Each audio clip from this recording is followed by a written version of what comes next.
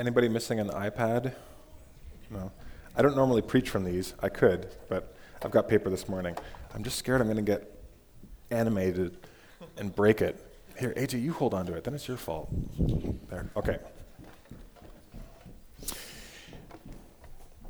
I'm going to be reading from Ephesians 5, verses 1 and 2. We've been in these two verses for a number of weeks, moving through the Christmas season, because I think there's a lot there to unpack as it relates to what it means to imitate Jesus and grow in Christ, but also the themes of that dovetail really well with the themes of Christmas and Advent. So I'm going to read it, and then we'll move forward together.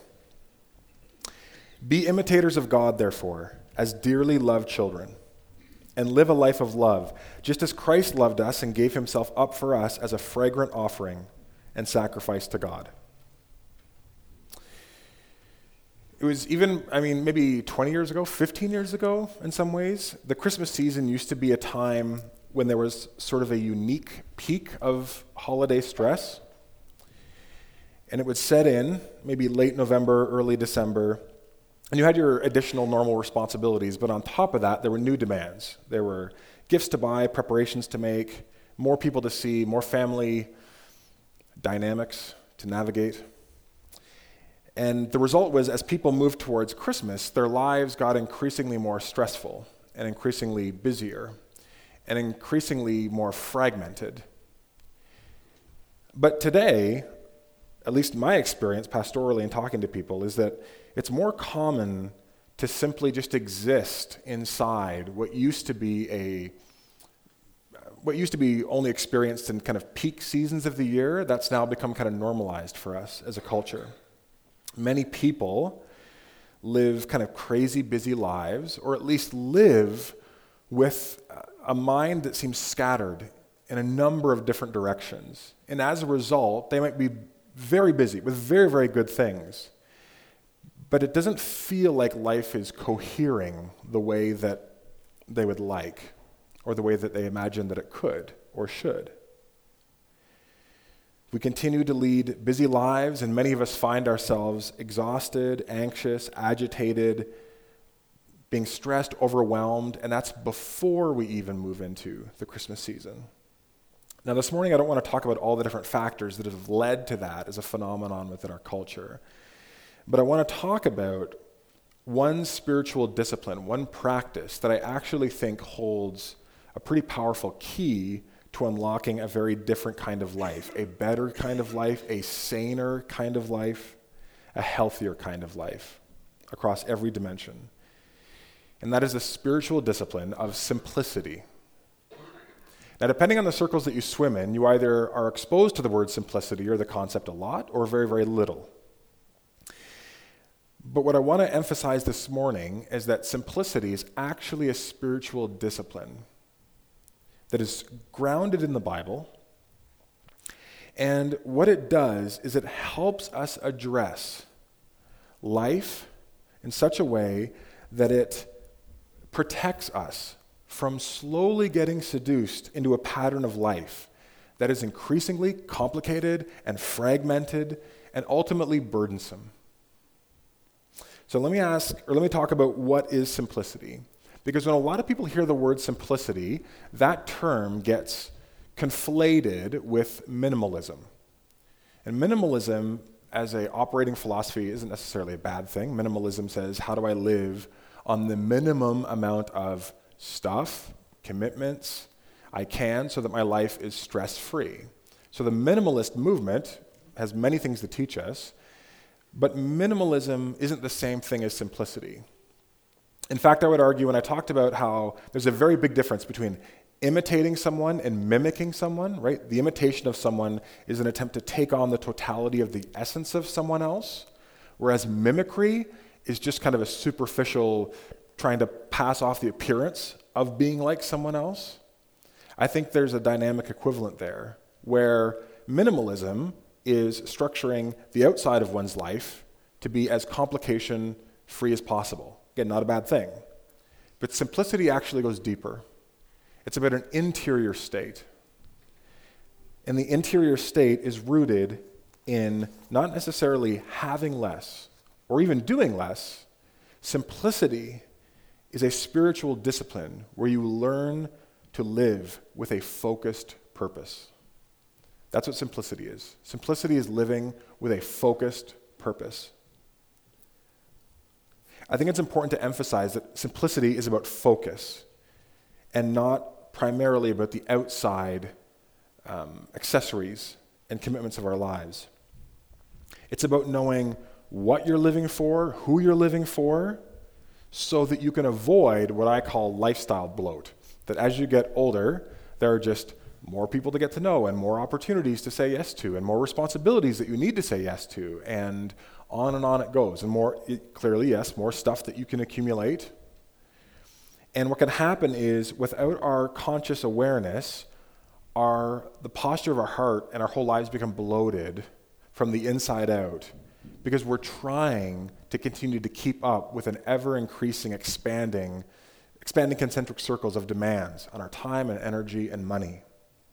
And as a result, one of the warnings Jesus had for us is to say, be very careful that your life doesn't become unfocused, because those other things, even if they're very, very good, they contain within themselves the seeds of destruction, in the sense that they can crowd out and overwhelm the very best things in your life, your highest priorities, your first things.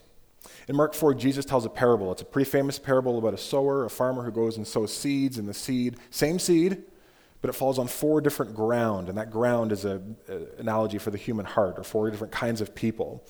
And on the third soil, the third ground that the seed is sown, Jesus warns those who would follow him, and he says, I want you to understand, some of this seed is going to fall along this soil. And he says, these are people who hear the word, they receive what God has for them, they hear the truth about who God is and how they're called to live, and they embrace it, but the worries of this life, the deceitfulness for wealth, and the desires for other things choke out that word and make it unfruitful. So it's not that these people rejected what God had for them. They embraced it, but there was a kind of lifestyle and commitment bloat that over time choked out the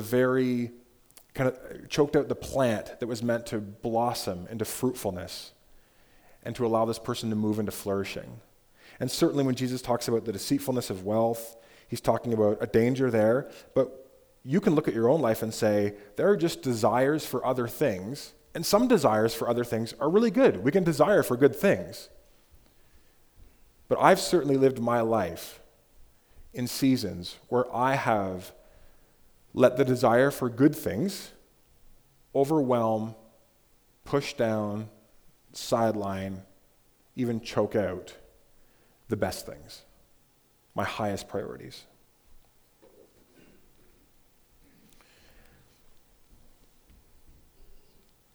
And what happens when we allow ourselves to move into that space is that one day we wake up, or we have a moment where we're moving through life and we're saying, I don't like the way my life feels. I just feel like I'm juggling too many balls in the air. My life is fractured. I feel like I can't just focus on things anymore, the right things. I feel like I can't say no to things. I feel like life is happening to me. I'm being carried along. I don't feel like I have any agency in my life. And we don't often notice these secondary things becoming primary things until a significant amount of damage has already been done. And now we're in a situation where we have to figure out, how do I prune this garden so that I get rid of these weeds that I didn't intend to overtake my life and my heart, but they have. Now what do I do about it? And to that extent, sometimes some of these principles that you learn about in the minimalist movement of, saying no more, reducing your commitments, reducing some of the material possessions in your life, those can be very, very helpful things. They can be very helpful supports to living a simple life, right? I mean, accumulating less stuff is just going to mean you have fewer things to care about and manage, right? You have less chance of going into debt. You have fewer things that you possess, and that means that it's less likely that those things are going to possess you, right? That famous quote from Fight Club, I think it was, right? Like, the things we own end up owning us, right? So the less you own, you kind of create a protective barrier there. generally speaking, you can live with greater simplicity and freedom from potential complications and burdens through minimalism.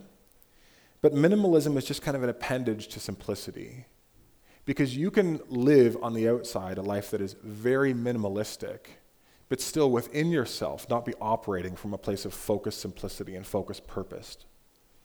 The outside of the cup can be clean and organized, and everything has its place, but the inside can still be experiencing all kinds of chaos. And so it's about getting to the heart and cultivating a new kind of heart in relationship to God, which is the spiritual discipline of simplicity. And that's what simplicity has as its heart: a focused purpose and a clear purpose. Because without that purpose, you lack kind of a rubric to decide what to say yes and no to. What are your primary versus secondary things? Everything just becomes a soup of commitments that swirl around, and we're doing the best we can, saying, oh yeah, I got to do that, and then we're running over here and saying, oh, I don't want to let this plate drop over here because it's all important. There's no hierarchy that comes out of vision or purpose. And so again, even if our lives are filled with many good things, our lives can still feel unnecessarily complicated and bloated and challenging and burdensome without a really clear purpose of what and who you're living for. Your life will always be divided and distracted.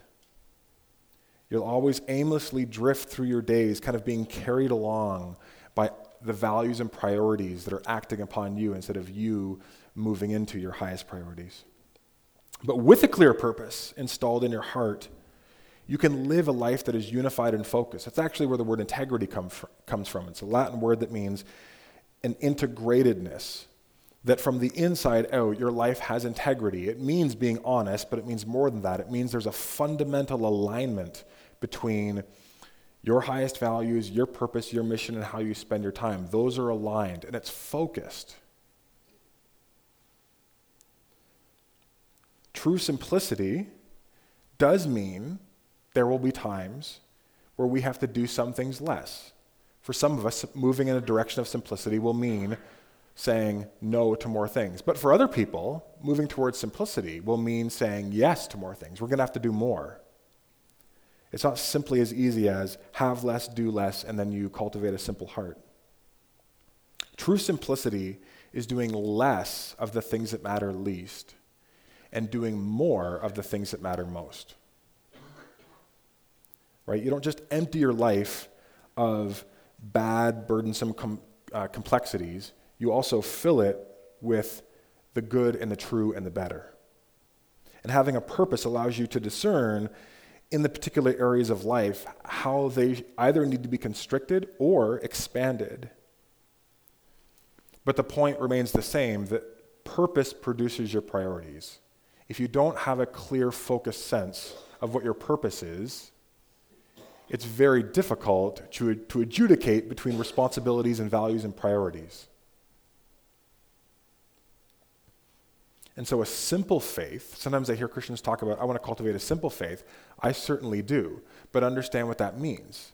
That doesn't mean having a simplistic faith where I'm just going to sort of grow in my faith to kind of a grade 3 elementary spiritual level and then just kind of shift into neutral and celebrate the fact that I have a simplistic faith.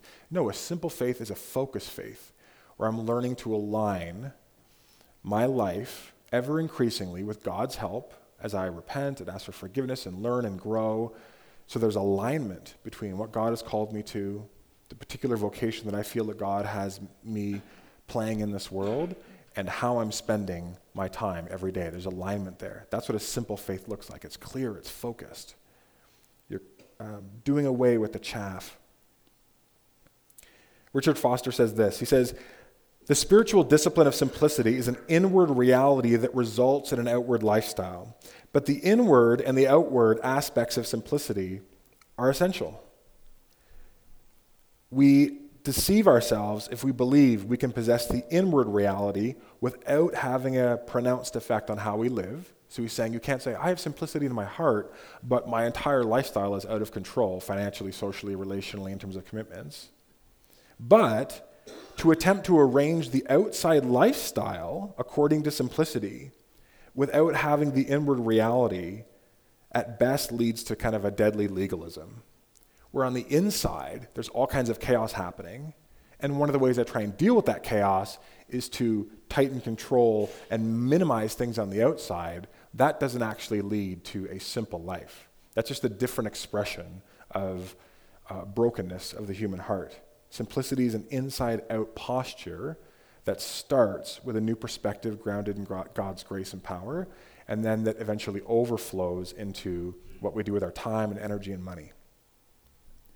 And I would argue that simplicity is something that all of us need to be continually cultivating. Simplicity isn't sort of like an event that you decide you're going to value and then say, I'm going to prioritize it. I'm going to now live according to simplicity. Okay, I'm done. It's a continual cultivation. It's just one of those arenas of discipleship that you're never fully done with this side of heaven. You're always kind of moving in and through it and asking God to show you where you need to grow. And just like gardening, you don't just plant the seed and then weed once and say, great, I weeded, now my garden is simple, right? You have to keep your garden focused by nourishing the highest priorities and intentionally choking out and weeding out the secondary, unnecessarily complex secondary and tertiary commitments so that the garden of your life can breathe and has health and can actually flourish. The Bible actually gives a lot of warnings to what happens when a kind of overgrowth and bloat of commitments and priorities and even good values comes into our life. We need to cultivate simplicity for the following reasons, and I'm just going to read through some of these and reference the Bible verses. First of all, simplicity allows us to avoid double-mindedness. The book of James talks a lot about double-minded people, of being pulled in this direction, but also pulled in this direction, right? It's an implicit command against living a life where our commitments and allegiances are fractured, that we kind of know where we're going and we're seeking to honor God and love our neighbor, and we have a clear, direct purpose in that. The double-minded man is unstable in all he does. We need to cultivate simplicity because our culture exalts a really destructive idol. Generally speaking, maybe not in every circle, but generally speaking, the modern hero is someone who purposely becomes rich rather than one who intentionally becomes poor for the sake of other people. We baptize sins like covetousness and say, oh, that's just ambition. Or hoarding, we call prudence. Greed, we call industry. We need to cultivate simplicity because as we gain authority and power, God's word hammers us to consider and to be watchful for the ways that wealth and prosperity and power tends to get corrupted, tends to corrupt our hearts, and we become tempted to use it to our own devices.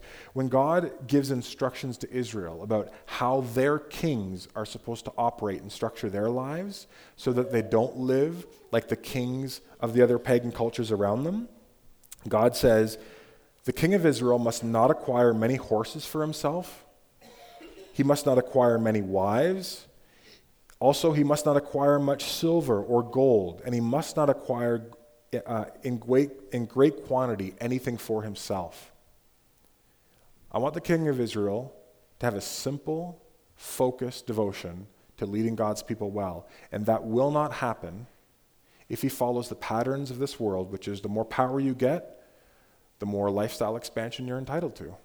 More horses, bigger military, more wives, greater scope of pleasure without consequence, and greater silver or gold, a greater sense of being protected because of the bubble wrap that wealth can provide. God says, not so with you.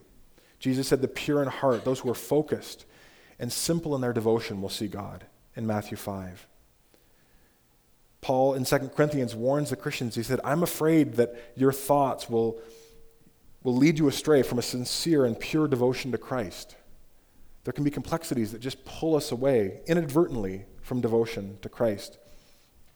In 2 Corinthians, Paul warns that Satan desires to impede simplicity in our lives. He says, just as the serpent deceived Eve by his craftiness, your minds can be led astray from the simplicity and purity of devotion to Christ. Isaiah 55 says, one of the reasons why we can cultivate simplicity as believers is because the best things in life are actually free. Isaiah 55 says, "Come, anyone who thirsts, come to the waters. Even you who have no money, come, buy and eat. Come, buy wine and milk without money and without price. Why do you spend your money for that which is not bread? And why do you labor for that which does not satisfy? Listen diligently to me and eat what is good and delight yourselves in rich food." And food and feasting is this allusion to being in communion and connection with God and with your purpose in Him. The Bible also warns to be very leery of living into an unfocused, ever-expanding, consumptive lifestyle. Ecclesiastes 5:10 says, "The lover of money will never be satisfied with money, nor the lover of wealth with gain." You will never be able to reach the bottom of human greed. It will become a black hole that will consume you. And Hebrews 12 says, Christians are called to lay aside every weight and sin that so easily entangles. And I want to make that distinction because the book of Hebrews does. Not every weight that holds you back from running faithfully the race of your life is sin, right? Lay aside every weight and every sin that can entangle you. So again, sometimes the things we have in our lives aren't sinful, but they are a weight that is impeding us from running our race. Maybe they're fine for someone else, but for us, it's slowing us down. It's not allowing us to live into the vision God has for us. And so the Bible says, if it's sin, drop it. But also, if it's something good that's just become burdensome, be willing to drop it so that you can run the race that God has called you to. And so in running the race that God has for us to cultivate simplicity, I just want to share 10 really basic practices of simplicity that have helped me and have helped people that I've been in dialogue with about these issues over the years. So I'm going to move through these really quickly. I'm not going to do a deep dive into any of them. And these are not to be received as 10 habits and things that you need to integrate into your life right now. Take the long view of simplicity. It's a marathon, not a sprint. There might be one thing here that you're like, hey, you know what? That is something that I feel like I could take a next step on this week. That's totally great. Honor God, not by doing all 10 perfectly starting tomorrow. Honor God by saying, there's something here probably for me that I either needed to learn today or needed to be reminded of. And what's a step that I could take this week to begin kind of weeding that garden and allowing the highest priorities in my life to take root. So the first thing is, I think it's really important to craft some kind of a personal mission statement or rule of life. Different traditions have different words for this, but I think it's really important to set aside some amount of time. I did this in my late teens, early 20s, and write down some kind of an articulation of what it looks like for you to live into God's highest priorities. Like as a Christian, there are certain priorities and values that you don't get to choose. They're just commanded of you, right? The great commandment, love God, heart, soul, mind, and strength, love your neighbors as yourself. You don't get to, as a Christian, say, I'll take that on advisement, Jesus, thank you very much, but that's going to be like priority number 7. Jesus says that is the greatest commandment, right? Jesus said, Matthew 6:33, seek first the kingdom of God, then all the other things will be added to you. So there is a priority. And if you are a Christian who's under the lordship of Jesus, your number one priority, in some sense, is love God, love people, seek first the kingdom. But for as many people and as many Christians as there are in this room, the shape of what that's going to take is going to look very different. And what your personal mission statement or rule of life is your best articulation from your walk with God and your observation of your life to say, this is what I think, this is how I think God's called me to do that. So here's an example that I found online. So this is a pastor who said, my purpose is to be a dedicated disciple of Christ, to be the very best husband and father I can be, and to create content that improves men's lives, and stay physically strong throughout my life. That's my purpose in life, and I also describe my priorities in this order: be a disciple of Christ, be the best husband and father I can be, then to create content that improves people's lives, and then to stay physically strong throughout my life. That's it. But when you have that, and then if you review it weekly, and make tweaks along the way, I've changed mine and altered it as I've grown and learned different things, But as I review it weekly, usually on Sunday night before I start my week, and again, I don't want to make it sound like I always do that because I don't, but let me tell you, there's a difference to how I move into a week, having taken a few minutes to review my own sense of personal mission before God and to do that prayerfully versus me saying like, yeah, I got it. Let's just move into doing stuff in a week. That is a very, very important discipline. And then second to that is starting your day with a devotional time. I talked about devotionals last week. And part of the reason why I think it's ideal, doesn't work for everybody, but it's ideal to start your day with devotions, is that you're grounding your day in your highest priorities. You're putting first things first. You're saying, God, I give this day to you. You're going to put something on my heart today. I want to live for you. I want to be faithful. I want to go into the day calibrated towards and focused on what matters most. I don't want to wake up, live my day, and then at the end of my day, do like a devotional, which again isn't terrible or wrong or anything. It's just if you want to lead into greater simplicity, I think it's better to start your day with your highest priorities because that will reframe how the rest of the day goes. Number 3, just learn to say no. You cannot live a simple life. You can't live a focused life going in a million different directions. Some of us have a greater capacity for service than others and socializing and all kinds of different things, but all of us at a certain point in our life, if we want to be fruitful in our relationships and our core commitments, we're just going to have to say no to good things. Again, we're not saying yes to every awesome opportunity and no to the bad ones. We're saying yes to the highest ones and no to ones that are good, but maybe not for right now, not for this season of life, so that our highest priorities get the attention they deserve. And that's difficult because none of us like saying no. We want to help. But if we're always saying yes, we have to remember that we're ultimately saying no to our highest priorities. Because if we keep saying yes to every priority, to every person, to every opportunity, no matter how good, our life is just going to get overrun by many good things, and the highest things, the most important relationships and priorities are going to get choked out. Number 4, develop the habit of giving things away. Ecclesiastes 5:13 says, I have seen a grievous evil under the sun, wealth hoarded to the harm of its owner. General rule of thumb that I try and use is if I haven't used it or worn it in a year, I give it away. Right?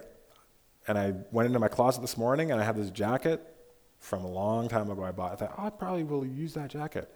I don't think I've worn it in like half a decade, right? I have games, video games. I have lots of stuff that I've accumulated that I just don't need and don't use anymore. And there's someone else who could be blessed and enjoy those things. Just give it away. I don't need to hoard this stuff. If I haven't used it in a year, it's very unlikely that I'm going to need it this year as opposed to last year. Number 5, avoid debt. Proverbs 22:7 says, the borrower is the slave to the lender. This is something that Heather and I have worked on for a long time. I know that I certainly don't want to send the message out there that all debt is bad. I think certainly in our cultural context, certain levels of debt are unavoidable. And I think a distinction between good debt and bad debt is necessary. There's strategic debt that puts you in a position to build your life, whether it's buying a home or getting an education maybe. But there's also a lot of debt that maybe a previous generation would have called unjustifiable debt that maybe my generation and below says, well, that's just part of life. Like you just get certain stuff during the year, and if you want it, you kind of take it, and credit cards and line of credits and being able to go into debt and then subsume it into your mortgage, that's just how modern life works, and it's not a big deal. And I actually think it's a big deal. The practice that we've tried to cultivate in our family is if we do not have money for something, we do not buy it. If we can't pay for it in cash or with debit and it can't come out of our checking account, unless it's an emergency expense, like there's a big car repair that we don't have the money for that we hadn't saved up yet, we don't put anything on the credit card. We don't use our line of credit. We don't see credit cards and lines of credit as extensions of income that just kind of hold a $4,000 or $10,000 thing and we're just paying off the interest. Avoid debt. People carry so much psychological and emotional stress because when you're carrying non-essential debt, consumer debt, it just kind of is rumbling around in the back of your head and in your heart.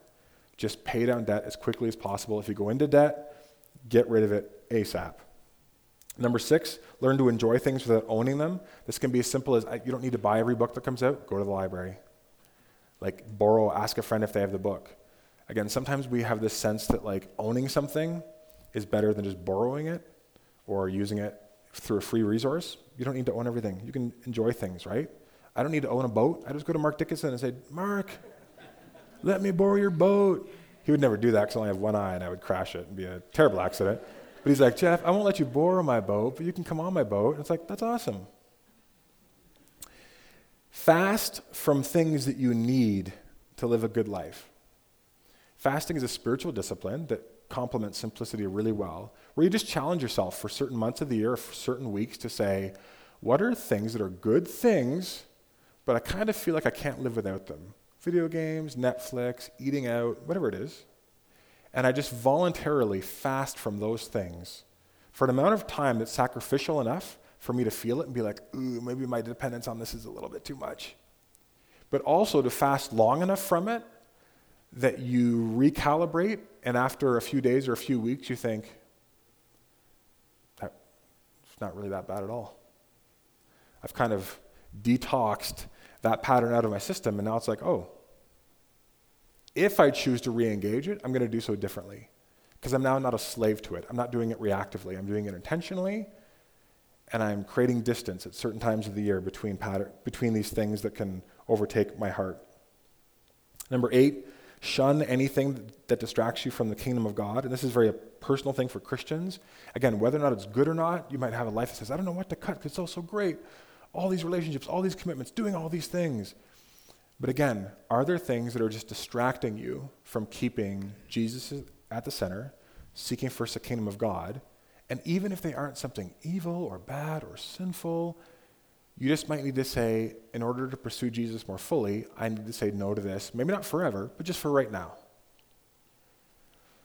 And then number 9, give boldly and give sacrificially. And this is my personal testimony, is that few things will gently force you into simplicity of posture and expression quicker than by prioritizing giving. And by giving, I am talking about giving money away into something that, generally speaking, you don't have any prospective return on investment for. Right?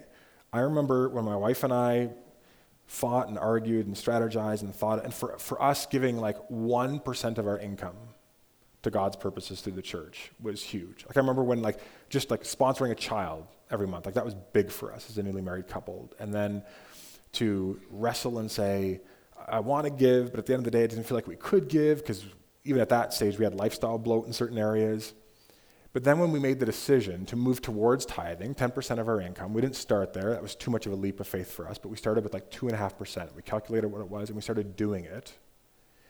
What happened was systemic in nature in a very positive way. We were just now learning to live on 2.5% less of our income. And at the start, it was like, oh my goodness, what are we going to do without that $75 or whatever it was, right? You're like, we could have gone to the movies, we could have eaten out. But then a month goes by or 2 months go by and you're like, well, it wasn't that bad. And we've been forced to get creative. And we've played more board games together and gotten together with friends more instead of just always defaulting to eating out or going to the movies. And then when we moved from 2.5 to 3.5, and then to 5, and then to 7%, and then to 10%. And now we give 10% of our income as a basic discipline, and it even doesn't really feel sacrificial sometimes. Because we've just learned, we've kind of strengthened that muscle in such a way that we're able, that's kind of the baseline, that's a default, and then we can continue to look for what are other ways above and beyond that we can give to God's purposes. And yet, making that decision to start giving was, for us, the turning point in systemically helping us to learn to live a simple lifestyle. Because it sort of put that fire underneath us to be like, okay, you have to learn to be more creative. And you have to press into the things that matter. And when we pressed into the things that really mattered more and more, we just began to realize a lot of the stuff we don't need the extra money for. And what felt like a threat and like, oh, God's taking away this thing that we so desperately need, we realize the first 10% belongs to God anyways. And then we began to use the rest of our 90% much more wisely as a result. And so I know that we're at different levels of faith and integration and thinking through that. And maybe, again, you're not a Christian, like, I'm not going to give any money to this church. Like, that's no problem. But I still think you need to give boldly. I think you need to give your finances away in a way that is at least bold and sacrificial. You don't have to worry about a number or a percentage, but you should give in a way that, for where you are right now, is significantly uncomfortable, that causes your lifestyle to have to adjust. Right? If you're giving in such a way that you can just keep living the life on your terms, on your agenda, that's not sacrificial giving. That's just giving out of the opulence and overflow of your life, which isn't a bad thing, but it won't necessarily help to move you towards simplicity.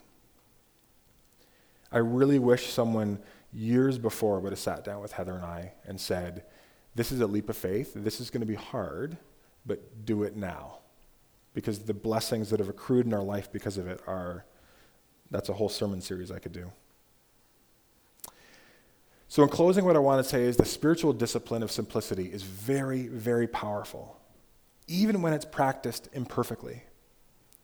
It will lead to tremendous gains in your life spiritually and then systemically in other areas. But I also believe that in order to live a life with that kind of simplicity and focus at its center, I really believe you have to have Jesus on the throne of your heart. Right? The goal of life isn't to simply live a simple life. The goal of life is to be reconnected with the source of life and to have communion with him such that my desire for secondary things begins to fade. Right? We were designed to live in focused connection with God, but along the way, we've all decided to try and access the good life on our terms, according to our agenda. Right? We've decided to do what's right in our own eyes. And even when the principles of simplicity are baked into our life, without Jesus on the throne, there's still sort of people have described it to me as kind of an unsettled, disjointed quality to our lives. There still feels like there's a missing piece, that something isn't fully cohering. There's a center that isn't gravitationally holding our lives together with integrity. And some people go to their graves and they never understand why that is. And it's because you cannot live life without God. And you can't live simply without having encountered the grace of God and the mercy of God and the forgiveness of God and the adoption of God, the salvation of God, the love of God, which begins to cohere the center of who you are together, your heart, what the Bible calls your heart. Without we can talk about first things, what are your first things, but there's a first thing above every other first thing. And without that first thing, whether you think about it on the top of the pyramid or as the foundation, there'll always be a sense of something's not right, and we'll still continue to shift some of the accessories of our life. Maybe I just need to say no more. Maybe I need to do this over here. Maybe I need to do less over here. Maybe I need to go more minimalist. Maybe I need to go more extreme. Maybe I need to learn to meditate more. Maybe I need to do whatever it is. But it's actually more fundamental than that. Because there is a first thing that causes everything else to find its proper place and to settle so that simplicity is possible. And when you encounter that love and truth, what I have found is over time, your appetite for lesser loves and lesser commitments and lesser priorities begins to wane. And your desire that God's kingdom would be established in your life and that God would use you in a focused way to bring his light and love and goodness to bear on this world, that increases. And you begin craving and wanting a pure and simple devotion to Jesus. And so simplicity, for me, begins and ends with Jesus. His grace, his love, his power, and the focus that I think can only come from knowing who you are in him and what he has uniquely called you to in this life. Let's pray.